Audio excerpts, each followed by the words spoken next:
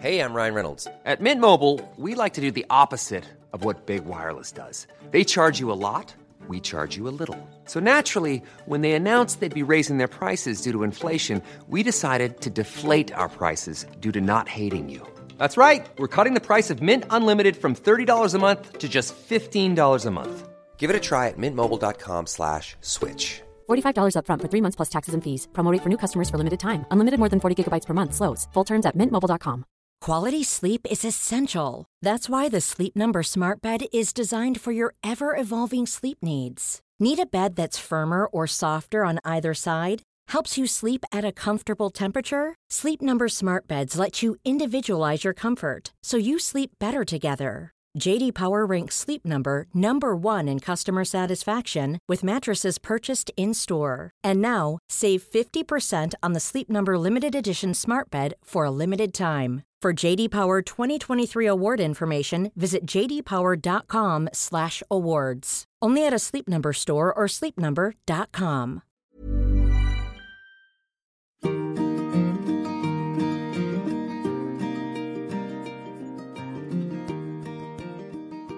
Hello and welcome back to Wellness with Liz Earle and our menopause special.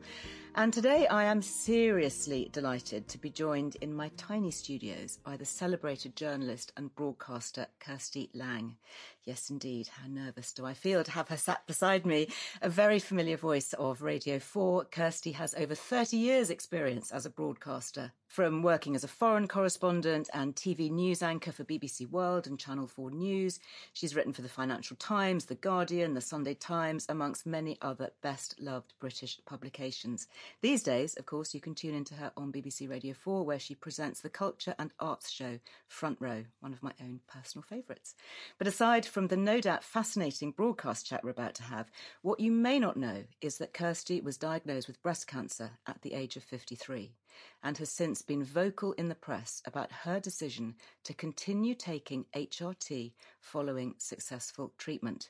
So much to talk about. Welcome, Kirsty. Well, I love your studio. Oh, yes, thank you. It's tiny wee. It's much more comfortable than my studio in Broadcasting House, can I just say, and more tastefully decorated. Oh, well, thank you so much. We do try, but yes, it's very nerve-wracking. Gosh, I'm going to have to fan myself to have you next to me. So we're going to go and do a deep dive into breast cancer and HRT and so many fascinating things that everybody is truly plugged into listening to this particular series. But I know you are such a familiar voice. I would love to hear about your journey and how you got to be one of the main voices in our ears on the airwaves. What was your vocation to your voice work? I always wanted to be a journalist, but I'm slightly dyslexic. Are you? So, yeah. And so I actually figured that it would be easier to go into radio because it wouldn't involve too much spelling. So love it. So when I was at university, and I did work on the student paper and so on, I applied to become a BBC graduate trainee. And so pretty much went straight from university into the BBC as a news trainee, and it was a fantastic training scheme. And in those days, this was the 1980s, they would send all us wannabe journalists off to Northern Ireland for our training to work in the newsroom there, because of course it was still the height of the troubles before the peace agreement. And then I was a foreign correspondent for many years for the BBC. And at a certain point, I jumped ship, actually. I went to the Sunday Times and became their Paris correspondent, which was a fantastic job in the 90s. And I remember when I delivered my very first article, and this was sort of just prior to decent spell check and so on. The foreign editor rang me back and he goes, "Well, you can write, but you can't spell." So I said, "Isn't that what sub-editors are for?" Sounds very glamorous. Yes, Paris correspondent. It was fabulous, actually. It was fantastic, and I had a lovely few years living in Paris, and then came back and joined Channel 4, where I was a newsreader for many years. I basically went into newsreading because by that time I had children, and being a foreign correspondent difficult when you've got small kids, because you could be sent off at any one time. So how many do you have? Well, I've only got one of my own, but I had by that time acquired a couple of stepchildren. Right. So that was why. And I did newsreading for quite a long time, and then decided I really wanted to go back into radio. I had started in radio, loved it, and sort of been sidetracked a little bit into television. And went to see the then head of Radio 4, and she said, how about doing some arts programs? How about doing Front Row? And that's when I started doing that. So, and it was great, really, because I'd just been covering death and destruction for so long as a news reporter. It was quite nice suddenly to be paid to go to the theatre. Gosh, that is a dream job, isn't it? So but I've carried on doing bits and pieces of writing on the side. And so when I was diagnosed with cancer, I think it's almost sort of an automatic thing for a journalist. You just kind of, everything that happens to you is material. Yes. And it was also quite a useful way of working it through, because you can use the excuse of writing an article to ring up leading experts and basically get free diagnosis or second opinions. Would you give me your view on this? So when were you diagnosed? I was diagnosed exactly 3 years ago. And how did that happen? I went for a routine mammogram, got a letter from my local NHS hospital, because I was by that time 53, and you are routinely offered mammograms after the age of 50. I almost didn't go for the appointment because the year before I'd had a pain in my left breast, and I'd gone to see my GP. And I've got a very good NHS GP, and she immediately referred me to, because I do have some family history of breast cancer. My maternal grandmother, died of breast cancer in her 50s. So relatively young. Relatively young. Yeah, that's a key thing. So that immediately put up a bit of a red flag for them. And so I was referred to the breast unit at my local hospital. I had a scan, I had a mammogram, I saw a surgeon, and I was clear the year before. So I was quite surprised when I got this call-in letter from the hospital, and I went to the reception desk and sort of said, look, I had one last year and it was clear, do I really need another one? And the woman at reception went, well, probably not, but I don't know, you're here now, why don't you stay? And I said, how many women are in front of me? She said, because it was a really sunny afternoon, and I sort of... Much more tempting to stay outside. I could go and sit in my garden.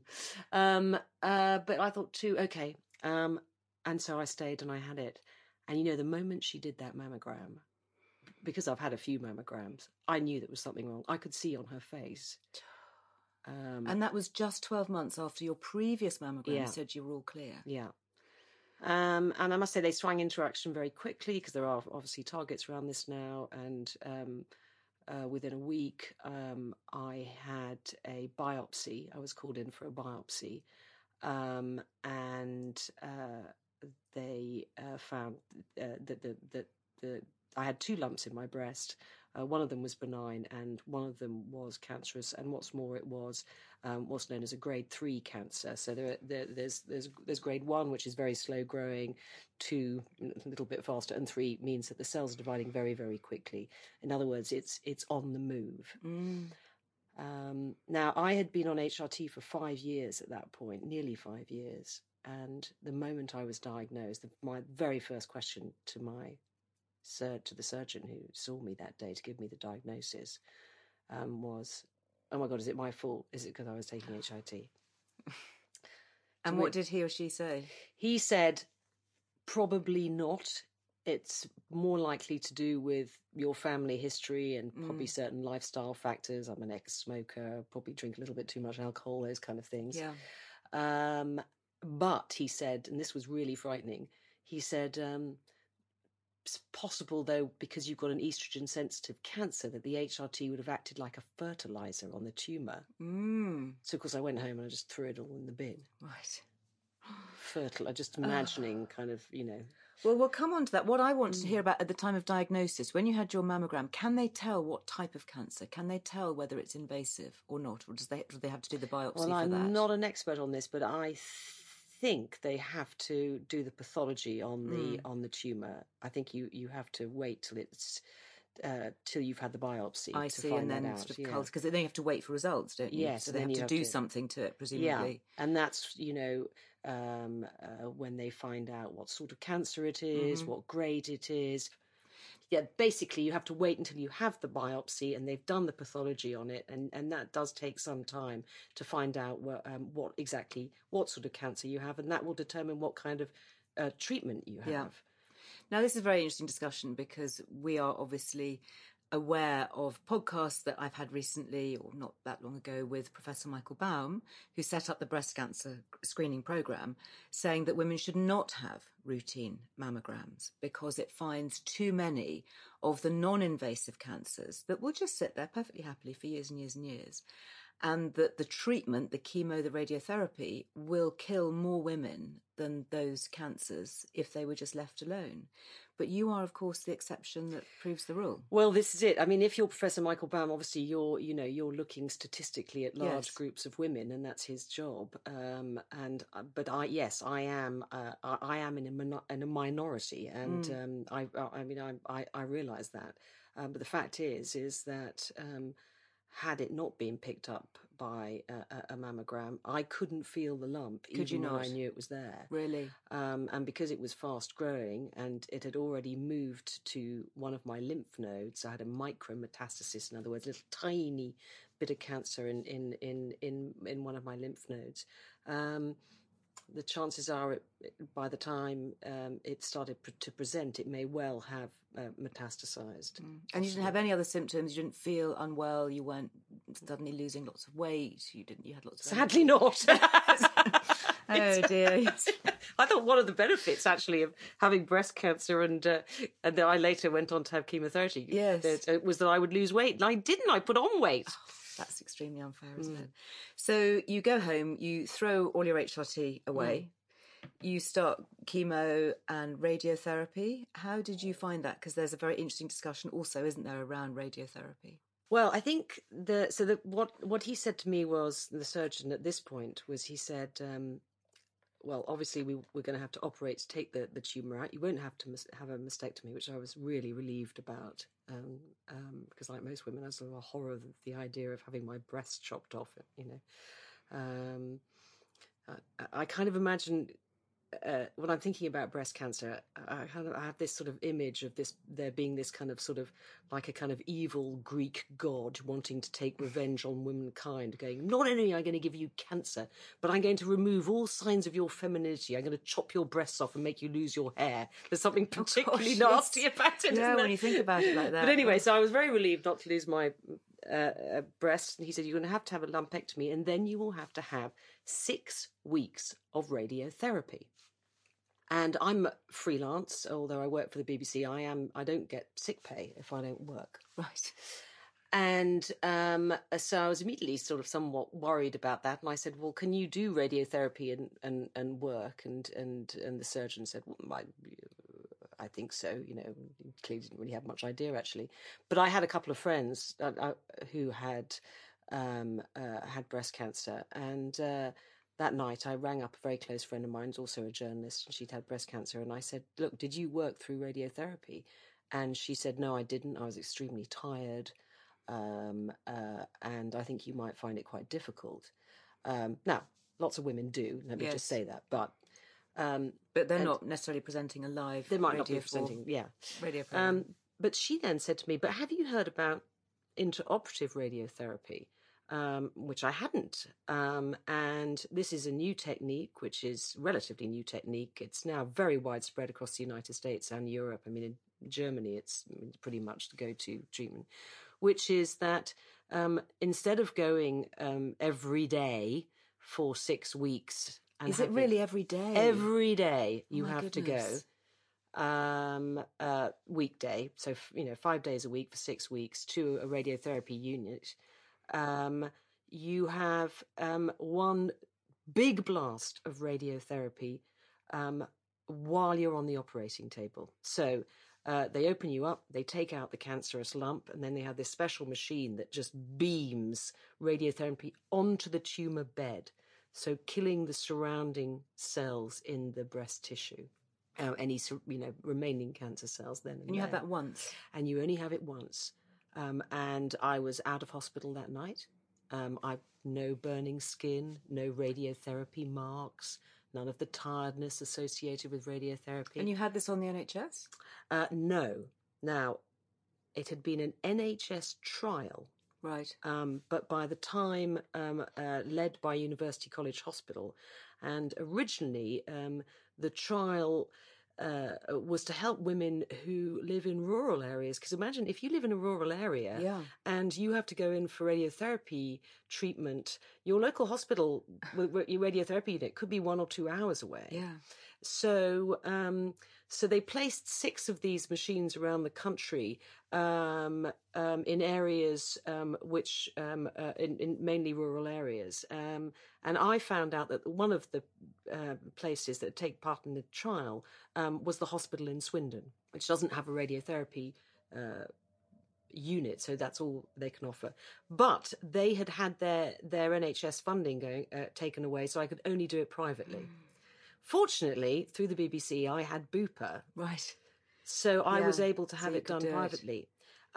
However, this led me to campaign to get the National Institute of Clinical Excellence to change the rules, and it is now available on the NHS, but they have not increased the number of machines. So unless you have a local hospital, like the one Great in Western Hospital in Swindon. So is it still 6 machines in the UK? It's still 6 machines in the UK. So it's a postcode lottery. Isn't it's it? absolutely shocking. It should be widely available. And I actually think that there are some serious vested interests at stake in this. And I'm not afraid to say that I think that NHS radiotherapy units rely on early stage breast cancer for about 30% of their work. Gosh, so 30% of their income, 30% of their workload. Staff. So radiographers, if they're treating women for what is it, 6 weeks every day? Yeah. I mean, that's a lot of work. Yeah, it can And be all 3 of to that 6 weeks. Yeah, would just depending on- disappear, wouldn't it? Because Yeah. you'd be having it by the surgeon during the operating procedure, and that's it, job done. And there's another And thing. presumably it's much cheaper to do that. It would be much cheaper. It And doesn't better for make the woman. any sense at all. No. It doesn't make any sense at all. That's a really amazing piece of information. And the other Thank you thing, for I think, sharing which that. is really critical, is that my tumour was on my left side. In other words, it was over my heart. Now, you don't have to be a doctor to kind of figure out that having radiation beamed over your heart every day for 6 weeks. And they do things like tell you, like I was told that at UCH, at University College Hospital London, that they do this thing where you're encouraged to hold your breath while and that kind of protects your heart a bit. I'm sorry, but that did not fill me with comfort. No. Hold my breath. I mean, doctors will tell you that it does work, but So you had the chemo alongside, and presumably did you? So how long were you on chemo for? So what happened then was, and there's another thing I can recommend for women who are diagnosed with breast cancer, is so I had that, and then I was referred to an oncologist, and of course it's the oncologist who decides what drugs you have to take, and I was immediately put on a drug called letrozole, which blocks all estrogen in your body. And now this is like tamoxifen, but it works in a different way. And I'll come back to tamoxifen in a minute because I eventually swapped. But initially I was on letrozole. But because I had this metastasis in my lymph nodes, it was recommended that I had chemotherapy. I ummed and ahed about it. It's what's known as, in my case, adjuvant. I can't say that. It's like it. In other words, it was like a sort of safety net just in case. Right. They figured all the cancer had been killed, all the cells, but it was a sort of just in case. Yeah. And I spent a long time with the oncologist deciding whether not to or not, because he sort of said something like, well, you've got a 95% chance of the cancer not reoccurring. But if you do chemo, or maybe it was 90%, but if you do chemo, it'll go up to 95. So I kind of went, actually, I think I'll give the chemo a miss. Yes. Because I'll do without it. And then eventually, after this very long conversation, he said, usually at this point, Kirsty, patients say to me, what would you say if I was your wife? Right. Yes, absolutely. That's always a good one to ask. Okay, what would you tell me to do if I was your wife? And he goes, I said, do chemo. Really? Yeah. He said, look, if it comes back in 5 years' time, you're going to find yourself going, oh, God, I should have done the chemo. Mm-hmm. So I did. And how long was that, the chemo? I did it for 12 weeks. Now, what I had was a drug called Taxol. It was interesting, actually, because I was listening to your interview with Michael about Taxol and tamoxifen. So Taxol, Michael Baum actually said that it isn't often used for women with breast cancer, but it clearly is. I had it. One of the advantages of Taxol is that you can have it in small weekly doses. Mm-hmm. And I did wish to carry on working. So I would go for my Taxol on a Friday. Mm-hmm. Did it make you feel dreadful?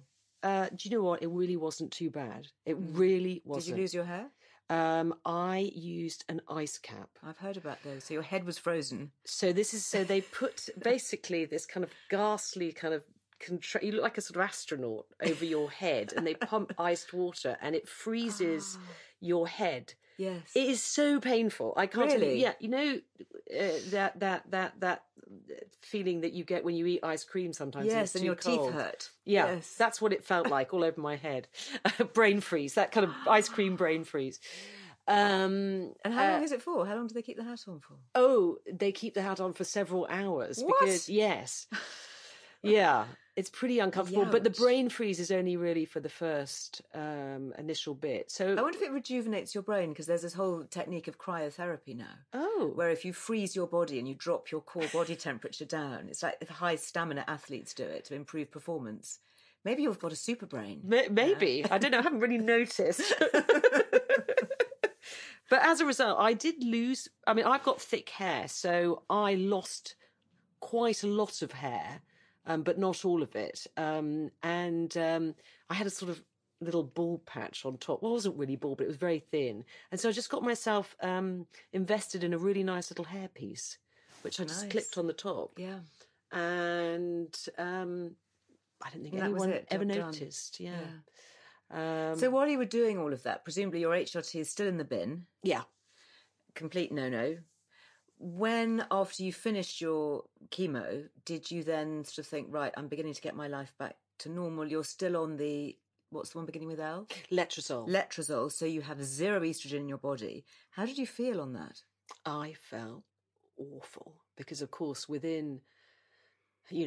a few weeks, I started to have the original menopausal symptoms I'd had before HRT come back, but this time they were turbocharged. So whereas I would get the occasional hot flush, maybe a few a day, I was getting 1 or 2 an hour, dripping with sweat. I mean, I've had to change my entire wardrobe over the last 3 years. I can't wear any synthetic materials. I always have to wear layers of clothes. I would have to change my shirt regularly at the office because it was drenched in sweat. How did you manage to work through that? It's really hard. Jewelry isn't a gift you give just once. It's a way to remind your loved one of a beautiful moment every time they see it. Blue Nile can help you find the gift that says how you feel and says it beautifully, with expert guidance and a wide assortment of jewelry of the highest quality at the best price. Go to BlueNile.com and experience the convenience of shopping Blue Nile, the original online jeweler since 1999. That's BlueNile.com to find the perfect jewelry gift for any occasion. BlueNile.com. Many of us have those stubborn pounds that seem impossible to lose, no matter how good we eat or how hard we work out. My solution is PlushCare. PlushCare is a leading telehealth provider with doctors who are there for you day and night to partner with you in your weight loss journey. They can prescribe FDA-approved weight loss medications like Wegovy and Zepbound for those who qualify. Plus, they accept most insurance plans. To get started, visit plushcare.com/weightloss. That's plushcare.com/weightloss. Hey, it's Ryan Reynolds, and I'm here with Keith, co-star of my upcoming film, If, only in theaters May 17th. Do you want to tell people the big news? All right, I'll do it. Sign up now and you'll get unlimited for $15 a month and 6 months of Paramount Plus Essential Plan on us. MintMobile.com/switch. Upfront payment of $45 equivalent to $15 per month. Unlimited over 40 gigabytes per month. Face lower speeds. Videos at 480p. Active Mint customers by 531.24 get 6 months of Paramount Plus Essential Plan. Auto renews after 6 months. Offer ends May 31st, 2024. Separate Paramount Plus registration required. Terms and conditions apply if rated PG. Life is full of awesome what-ifs, and some not so much, like unexpected medical costs. That's why United Healthcare provides Health Protector Guard fixed indemnity insurance plans to supplement your primary plan and help manage out-of-pocket costs. Learn more at uh1.com. And what about your sleep? Sleep, absolutely terrible. My poor husband actually said he bought me one of those Dyson fans that goes next to the bed. I can recommend them, actually, sort of blowing out cold air. But the thing is, I was getting these massive temperature swings. You know, it's like having a fever. So one moment you're really, really hot, you know, and then you turn on the fan, and then, you know, because of all the sweat, you're shivering and freezing. And can they give you anything for that? Because sometimes they'll prescribe antidepressants or something that will help with the vasomotor symptoms. I was prescribed an antidepressant called venlafaxine, which I do know lots of women have had big success with for those symptoms. I, unfortunately, was one of, I think, a relatively small minority of women who had very bad side effects from venlafaxine. I felt nauseous. And it is important to persist for about 2 or 3 weeks to see whether it works. But after 2 or 3 weeks, I think, do you know what? I felt so ill and bombed out on it. I can't even remember whether it certainly wasn't worth it. I think I remember thinking I'd rather have hot flushes than this. And be numb in your mind. Yeah. In the meantime, the letrozole, which literally hoovers up every ounce of estrogen in your body, it dries you up, was giving me the most terrible joint stiffness. Yeah. So I was crawling out of bed in the morning like a little old lady with sort of my hands like claws, my feet hurting, my knees hurting, everything. You must have thought that the end of the world had come, really. You know, I you just think, thought, am I going to have to live like this for the rest of my life? Yes. Did you try other things? Did you try acupuncture or herbs or supplements? What did you turn to? Acupuncture does help a bit, definitely. There's no doubt that if you coffee and alcohol are triggers. But again, I'm not sure I wanted.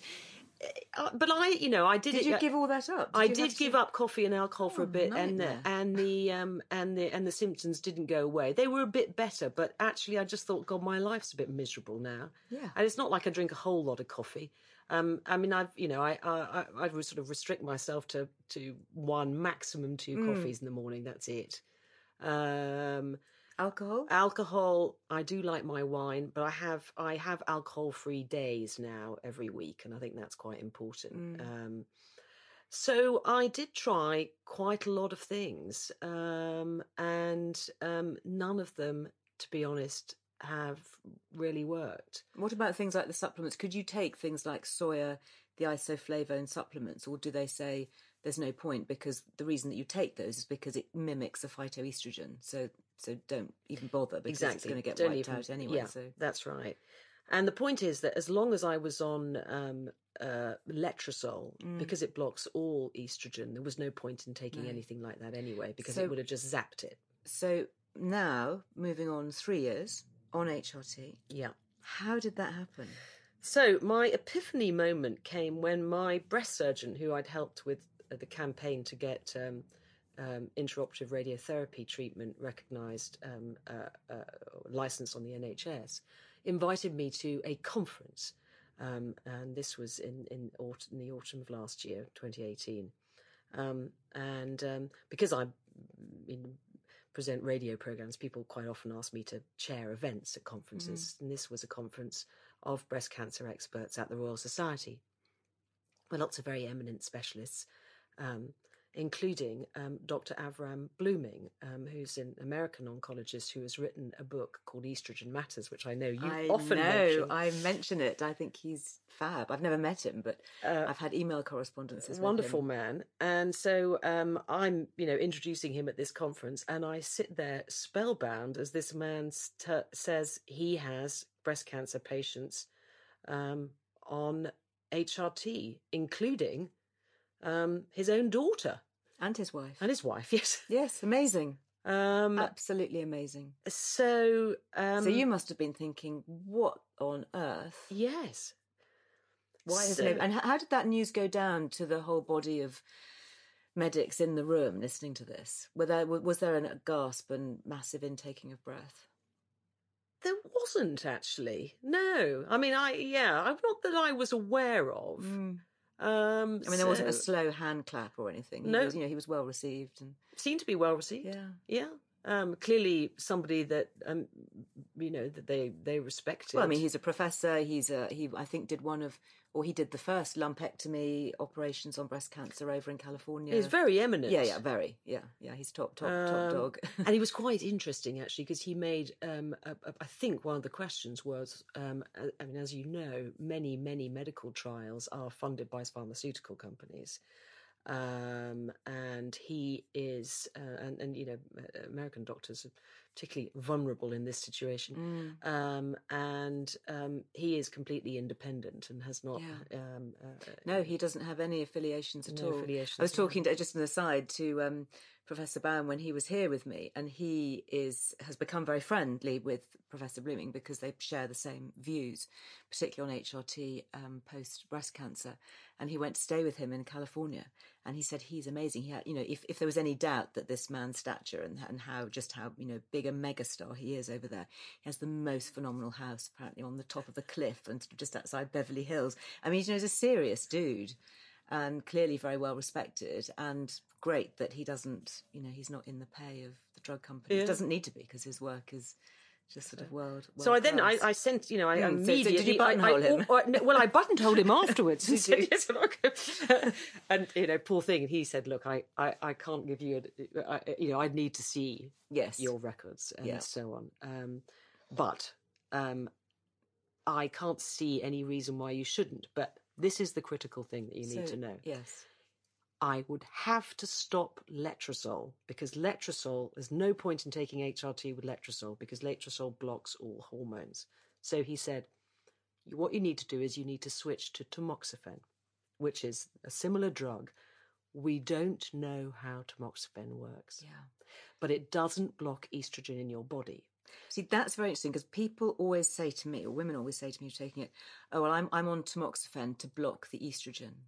But this is something I've learned, is that tamoxifen is not anti-estrogen. No, it's not. What we think or suspect is that tamoxifen works by blocking the receptors on the cancer cells so that the estrogen can't get to the cancer cells, acting as a sort of little barrier. But that's so in itself, it's not anti-estrogen. It's just blocking the way that the cancer thrives on estrogen. So now, again, I should add that this is all about one's capacity or propensity to take risks. Mm-hmm. I am fully aware that the evidence for somebody like me is we don't 100% know to what my risk is as a former breast cancer patient taking hormones.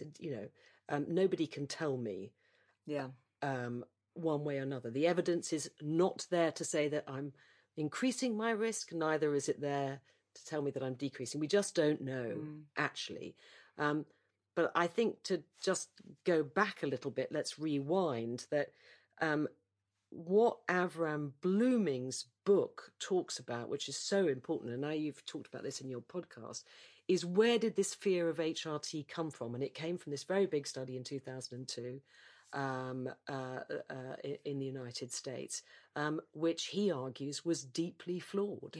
And much of the media reporting of it was deeply flawed. And not only, he and other medics, but many of its authors have publicly apologised for it, saying, absolutely, we got it wrong. We have ruined millions of women's lives. Yeah. So for me, that was pretty convincing. And then, as I say, when I'm because I'm a journalist, everything's material. I thought, okay. Yes. I'll write about my desire to go back on HRT, and I will use this journey to get some expert opinion. Fabulous. So I went back to my oncologist and said, well, yes. What do you think? What do you think? And he said, well, I've got a small cohort of women on HRT because their quality of life post breast cancer was so terrible that I on balance, I think they should go back. He said, but you don't seem to be suffering that much. Gosh, if only he knew. And well, the thing is, I think that's my fault because you just gave this impression of coping with it. Everything's fine. Yeah, because I'm quite stoical, and I sort of said, and he goes, well, I mean, because we don't know, because the jury's out on this, we're not absolutely sure, if to be on the side of caution. He's a cautious man. That's why he wanted me to do chemo. Yeah, he doesn't want to get sued. He doesn't want to get sued. He said, if you can stand it, I would put up with it. So I thought, okay. And then I decided to go and see somebody who had also been at that conference with Avram Blooming, which was Dr. Louise Newsom, who, I think is one of this country's leading menopause experts, who runs a fantastic clinic in Stratford-upon-Avon. Yeah. And I thought, right, I'm going to go and see her. Did you? Because this woman had also given a talk at that conference at the Royal Society, and she was very convincing. And I relayed that conversation about how much are you suffering and can you bear it, and she's been through menopause herself, which really kind of helps. Yes. And she said, "Look, Kirsty, if you're having hot flushes at least once an hour, 24 hours a day, that's suffering in my book. Where is your quality of life? Where is your sleep? Yeah. Plus all the other things. You're talking about your joint pains and your hands and your memory and mood and oh my goodness." So what did she put you on? So you had to switch to tamoxifen first of all. So that was the first step with the oncologist, was it? Yeah. So switched to tamoxifen. Was that an easy transition? Yeah. My joint pain. All women are different. I respond much better to tamoxifen than I did to letrozole. So is this a case, regardless of the HRT, should post-operative breast cancer patients be given tamoxifen as first choice rather than the estrogen blockers? Well, I don't think you can say that, because letrozole has been incredibly effective in stopping cancer recurrence in postmenopausal women. The trials are very good. Yes, but I think letrozole had the edge. But there is now new research that says if you've done 2 years, and I think I did exactly 2 years. I waited till I'd done 2 years on letrozole, at least 2 years, and then switched to tamoxifen. I'm probably getting the same benefit. So do you think it would be something that you could take straight away? I guess that's a discussion with the oncologist, as whether you could go straight to tamoxifen. Yes, that would be a discussion with the oncologist. But since all women are different, I would say it's worth trying, so it was always an agreement with my oncologist that I would try letrozole first, and then if the side effects were awful, I would move to tamoxifen. Yeah. And I think lots of women swap back and forth. Some women don't do well on tamoxifen. Right. Yeah. It's so individual, isn't it? It's so individual. So for me, that was what worked. So what did Louise prescribe for you?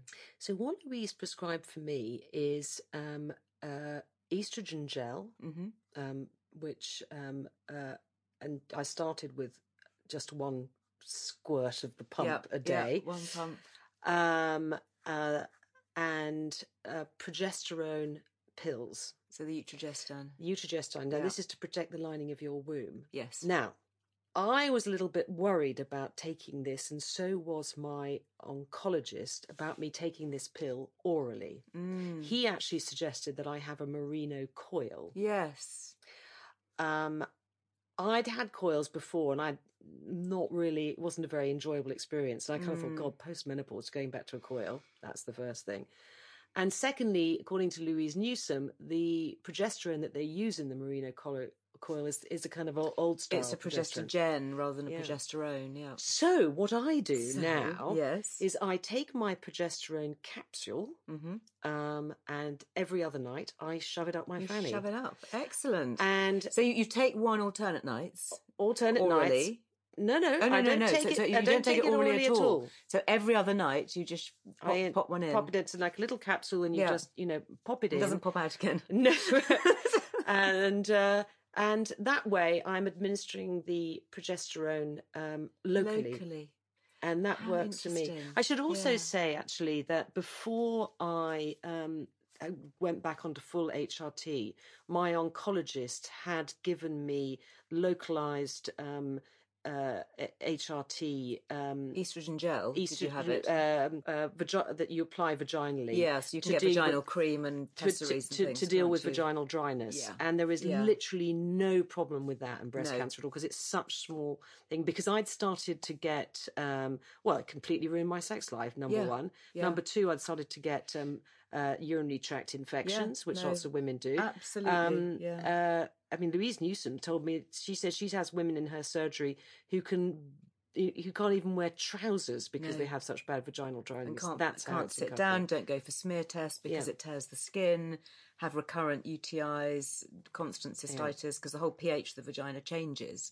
So absolutely. So I think, that's hopefully there will be women listening, who may be going through breast cancer or breast cancer treatment who, are not going to go down the whole route of oral HRT, but can benefit from those localised estrogen gels and pessaries and creams. And actually, just as a little point, coming back to your point about Mirena, although it does contain a progestogen, the dose is so microscopic because it's localised, it's in your uterus, so it's delivering it right there. It's the equivalent of 1 capsule a year. Wow. So, so that really puts it into perspective. So rather than taking one every day and it becoming systemic, you're just having... I'm sure, amount. Look, So I mean, if I didn't... There are lots of options, aren't there? If I wasn't so wet... I've just had some unfortunate experiences with coils, and I couldn't, I had to have a local anaesthetic the last time I had one in. No. So I just... But if you can put one in, and that's so fine, I thought, then so this was my okay compromise, was to every other day. Yeah. So what's your regime now? So how long have you been doing that for? Well, it's a relatively new experiment for me. I'd say I've only been back on HRT for about 5 or 6 weeks. I feel much better. Oh my goodness, I had no idea it was it's really so recent. new. Yeah. And you already feel, I mean, you look 100%, I have to say. So I feel so much better. Isn't I feel that so amazing? much. Are you sleeping? I'm sleeping so much better. I'm it's just the sweating. I mean, I can't tell you. Just now I felt myself have a little flush, but it was only a little flush. I couldn't tell at all. No, whereas I had this awful moment last year where I chair quite a lot of conferences. I was chairing the Europol conference of chief policemen in the Hague, right? That is quite hardcore, isn't it? And in this, very hardcore, especially as a Brit at this point. But anyway, yes. And they, like a lot of conference rooms, they had these huge screens projecting all the speakers around the world. And at one point, I glanced up and caught myself on screen introducing some chief police officer with a huge bead of sweat trickling down my nose. It was just so humiliating. The amount of times I haven't been able to. I couldn't take off my jacket because I looked and I could see that there were wet patches all over my silk shirt from the sweat. All these things that we don't think about. So does it mean a whole new wardrobe now? Well, yes, I can now wear synthetic materials, saving me a fortune on silk shirts. And are you still on the protocol of 1 pump? No, what happened was it wasn't doing much good, the just 1 pump. It helped a bit. So this is the estrogen, obviously. The estrogen pump. So I'm on 1 pump. So went back to Louise Newsom and she said, okay, why don't you up the dose to 2 pumps at night, 1 in the morning. So that's 2 at night, so perhaps getting a better night's sleep. Getting a better night's sleep, And how has that been? That's made a huge difference. Really? Yeah. That's why I like the gel, personally, because you can adapt it. I mean, I know people have patches and they cut them in half or they stick 2 on or whatever to try and change the dosage, but it's just so... I mean, sometimes I have up to 4, actually, when I feel that I'm not sleeping well. I think you can go up to 5, 3 to 5. Okay. Is it 3 to 5? I thought it was 1 to 4. Okay, yeah. I might be wrong. No, I'm fine. I'm fine with 4, and sometimes I go down to a little bit less. When I had the patches, they would leave. They'd leave those dark, sticky marks. When you've had a plaster all over my thighs. So I much prefer the gel for that. And then what about the third in the sort of Holy Trinity, which is the testosterone? Have you discussed that with her? Well, I have discussed the testosterone, and I am tempted to try testosterone as well, because my energy levels are still relatively low. And there's quite a lot of evidence that it improves your cognitive ability as well. Yeah, memory particularly. And I think also just in the workplace, it just makes you feel more confident. Yeah, a little bit sharper. A little bit sharper. And a bit clarity of mind, which is helpful. So I'm thinking about that now. But it is very early days, as you say. It's very early days. Yeah. So I see this as a 3-month experiment. That's what I've kind of agreed with my surgeon and with Louise Newsom and my oncologist, that we're all kind of taking part in this experiment together. I'll due for another mammogram and a scan, and I'll have a blood test which will take tumour markers by the end of June, and by that time I will have done over 3 months. Do you get recalled for an annual mammogram now anyway? Is that something that will happen to you because of your medical history? Yes, yeah.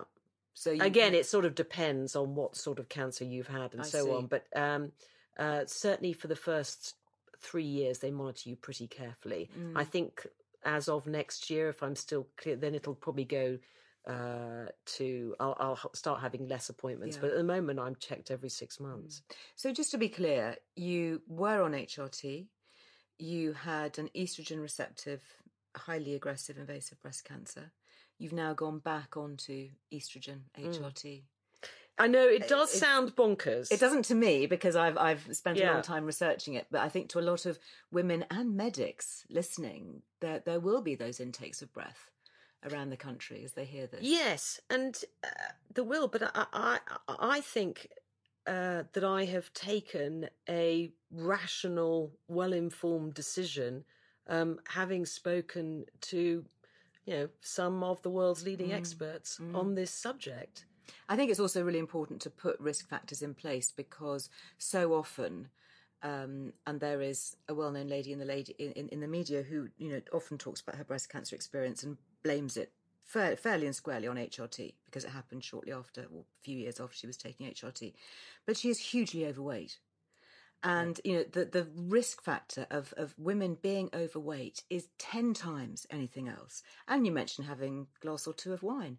That's also a high risk factor. I mean, I do that too. I really enjoy a glass of wine, and I will have a glass or two of wine most evenings.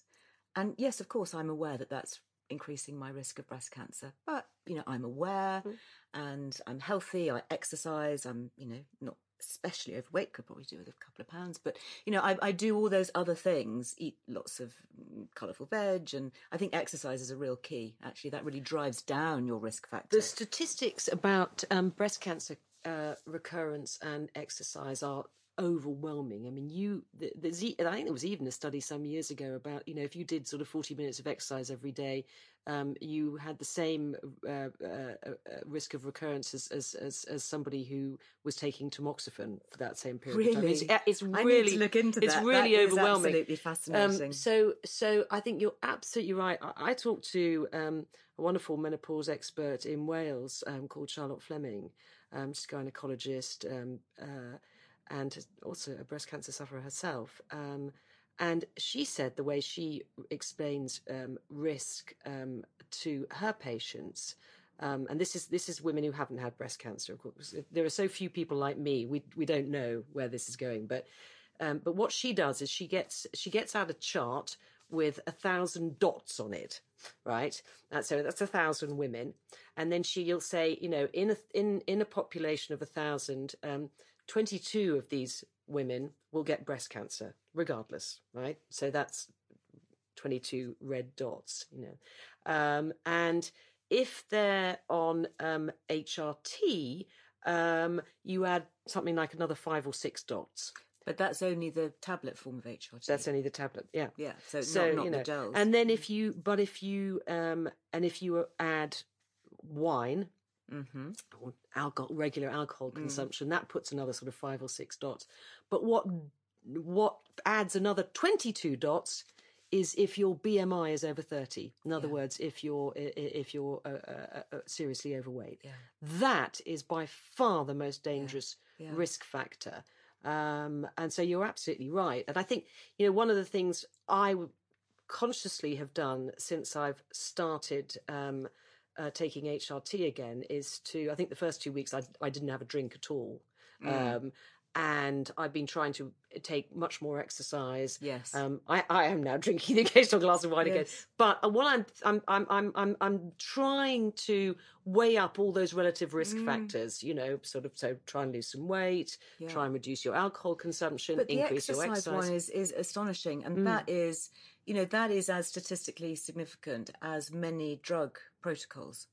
So, you can almost be prescribed exercise, 40 minutes of exercise a day to reverse your risk. Yes. Is really significant. And that's a message that I have not heard. That has not been no, exercise. In fact, I was sent by my oncologist on a really excellent course called, Moving On from Cancer, where we had all these experts talking to us about diet. And the exercise message was that is more than anything else you can do for yourself. The exercise is key. And in fact, I've really changed my routine as a result of that, because what I'll do now is I'll very often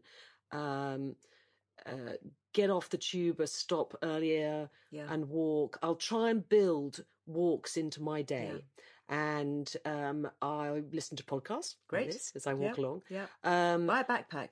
I've got a backpack. Great. And make it heavier. Just put stuff in it. Because walking's enough. It doesn't have to be, even if you just, walking the dog for 40 minutes a day, that could end up saving your life. But of course, we can only walk, or let alone do exercise, if we feel well. Yeah. And if you are dripping with sweat and haven't slept, and you're crippled with arthritic type bone pain and aches, that's going to make that even less likely. So it's a real perfect storm there, isn't it? Exactly. We need to get away from that. Consider, like you, taking the HRT, get fitter, healthier. And get depressed. I mean, so many women get, quite rightly, very depressed if they've got menopausal symptoms, and especially if they've had cancer. Yes. You can get really down. And as you say, I mean, it's very easy just to sort of crawl under the duvet and say, right, that's it. Yeah. I mean, the amount of women who give up work, retire early and so on because of these things is huge. And it doesn't have to be the case. We've got to start looking at this whole business holistically. I mean, I could feel on the letrozole that my body was shriveling up without any estrogen, and I was thinking, gosh, I'm going to get osteoporosis, or I literally felt I was kind of almost aging in a sort of Dorian Gray horrendous way. Suddenly, I'm really, really fast. Yes. Gosh. Well, you are certainly not now. It's really lovely to have you here. Thank you so much. Thank you. So inspirational and so very, very interesting. That is all we have time for today. But for more HRT guidance, including the risks, the benefits, and how to talk to your GP, be sure to download my e-guide, The Truth About HRT, from lizelwellbeing.com. And if you haven't already, be sure to subscribe to the podcast so you won't miss the next part of this in-depth menopause special, which will be winging its way to your podcasting app tomorrow. Until then, go well. Bye-bye.